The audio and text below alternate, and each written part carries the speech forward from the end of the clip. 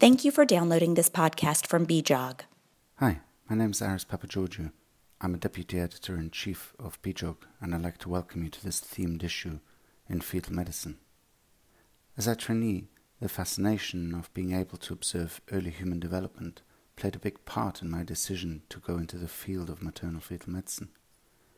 This enthusiasm was helped by clinicians and researchers with huge charisma and talent who still lead the way in the diagnosis and even treatment of babies before birth, and how to best prepare for postnatal management, and how to communicate difficult decisions to parents. Fetal medicine has always been closely linked to technological advances, and in my experience, most specialists in the field are early adopters of new technology. Of course, these include improvements in fetal imaging and ultrasound, but also rapid developments in genomics and in the kind of surgical equipment and know-how required for delicate intrauterine procedures. Some of the greatest advances, however, revolve around the ability to use these techniques to improve our understanding of pregnancy-related conditions. Imaging and other biomarkers have proven powerful tools to understand the physiology, etiopathogenesis, and natural history, not only of congenital fetal abnormalities, but also of conditions that may put a healthy pregnancy outcome at risk, such as preeclampsia, poor placental function, impaired glucose tolerance, preterm birth, and stillbirth. Over 150 articles were submitted to this BJOG-themed issue. Their wide range and variety demonstrates how this field has advanced in many areas and is of huge relevance to the entire care pathway. In many settings, screening for chromosomal abnormalities using a combination of maternal age, fetal nuchal translucency, maternal serum HCG, and PAP remains a standard of care. It's also known that screening using cell-free DNA in the maternal circulation allows very accurate prenatal screening for fetal trisomies. And in their paper, Guy and colleagues show that secondary screening using this technology forms the basis of an effective strategy in a public health setting. I think there is little doubt that we will move to primary screening for chromosomal abnormalities based on cell-free DNA in the future, once the rapidly declining price crosses a cost-effectiveness threshold. The accompanying mini-commentary by Howard Kuckel explains these different screening models. In addition, there is a prospect of using such technology to screen for genetic disorders, such as beta thalassemia, and this is discussed in the article by Lee and colleagues. Genomics are, of course, also relevant after invasive prenatal diagnosis. The articles by Mardi and colleagues on variants of unknown significance in prenatal microarrays, and the review by Professor Kilby on the role of next-generation sequencing provide excellent insights into the advances made in this area. Screening for preeclampsia is another really important aspect of early pregnancy screening.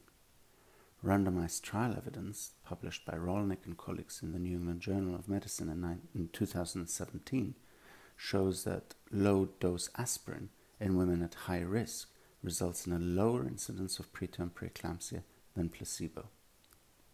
An important study of implementation in this themed issue by Guy and colleagues has shown that this translates into clinical effective reductions on preeclampsia in a major London teaching hospital.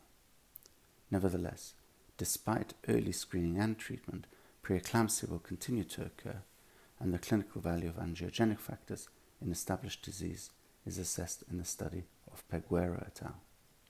Routine prenatal screening started many years ago with measurement of alpha-fetoprotein for the detection of neural tube defects. In most settings, screening for this condition has been replaced by a routine detailed ultrasound assessment in the second trimester using several signs of neural tube defects in the first instance and direct visualization of the spine at around 20 weeks. The paper by Massey and colleagues builds on our understanding of the specific imaging findings that can point to earlier diagnosis of spina bifida and other fetal brain abnormalities too in the first trimester. A number of papers examine not just imaging in this condition, but also describe intrauterine fetal therapy.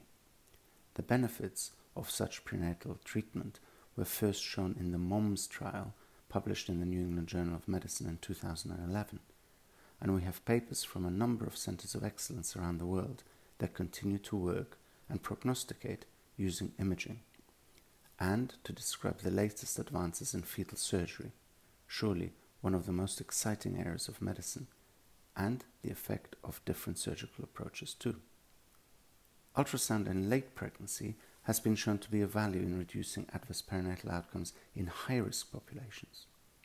But the question of whether universal late pregnancy ultrasound is of value in unselected population remains a matter of intense debate.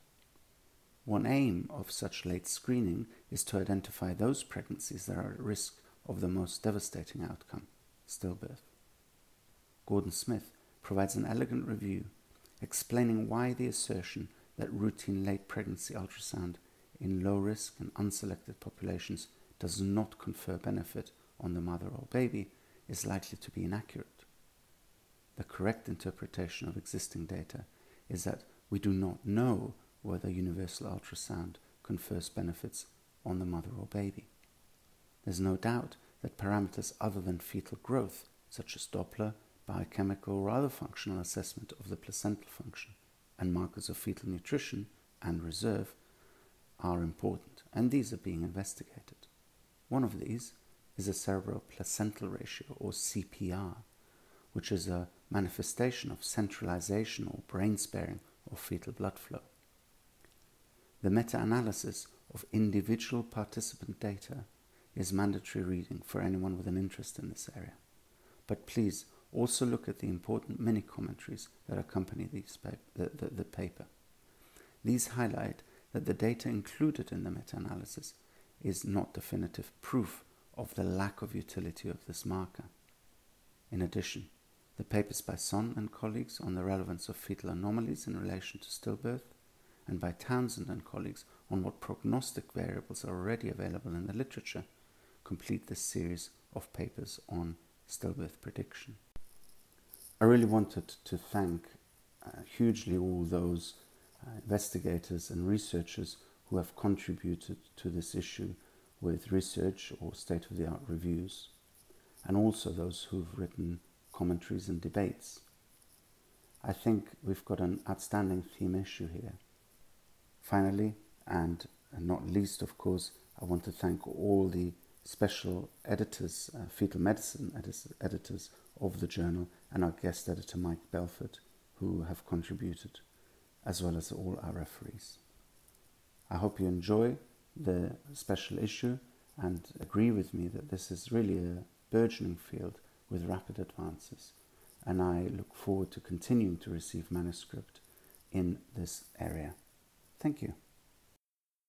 Thank you for listening to this podcast from BJOG. We have been reporting the best research in women's health since 1902. We are keen to hear your views. Tweet us at BJOG Tweets. You can find more podcasts at www.bjog.org.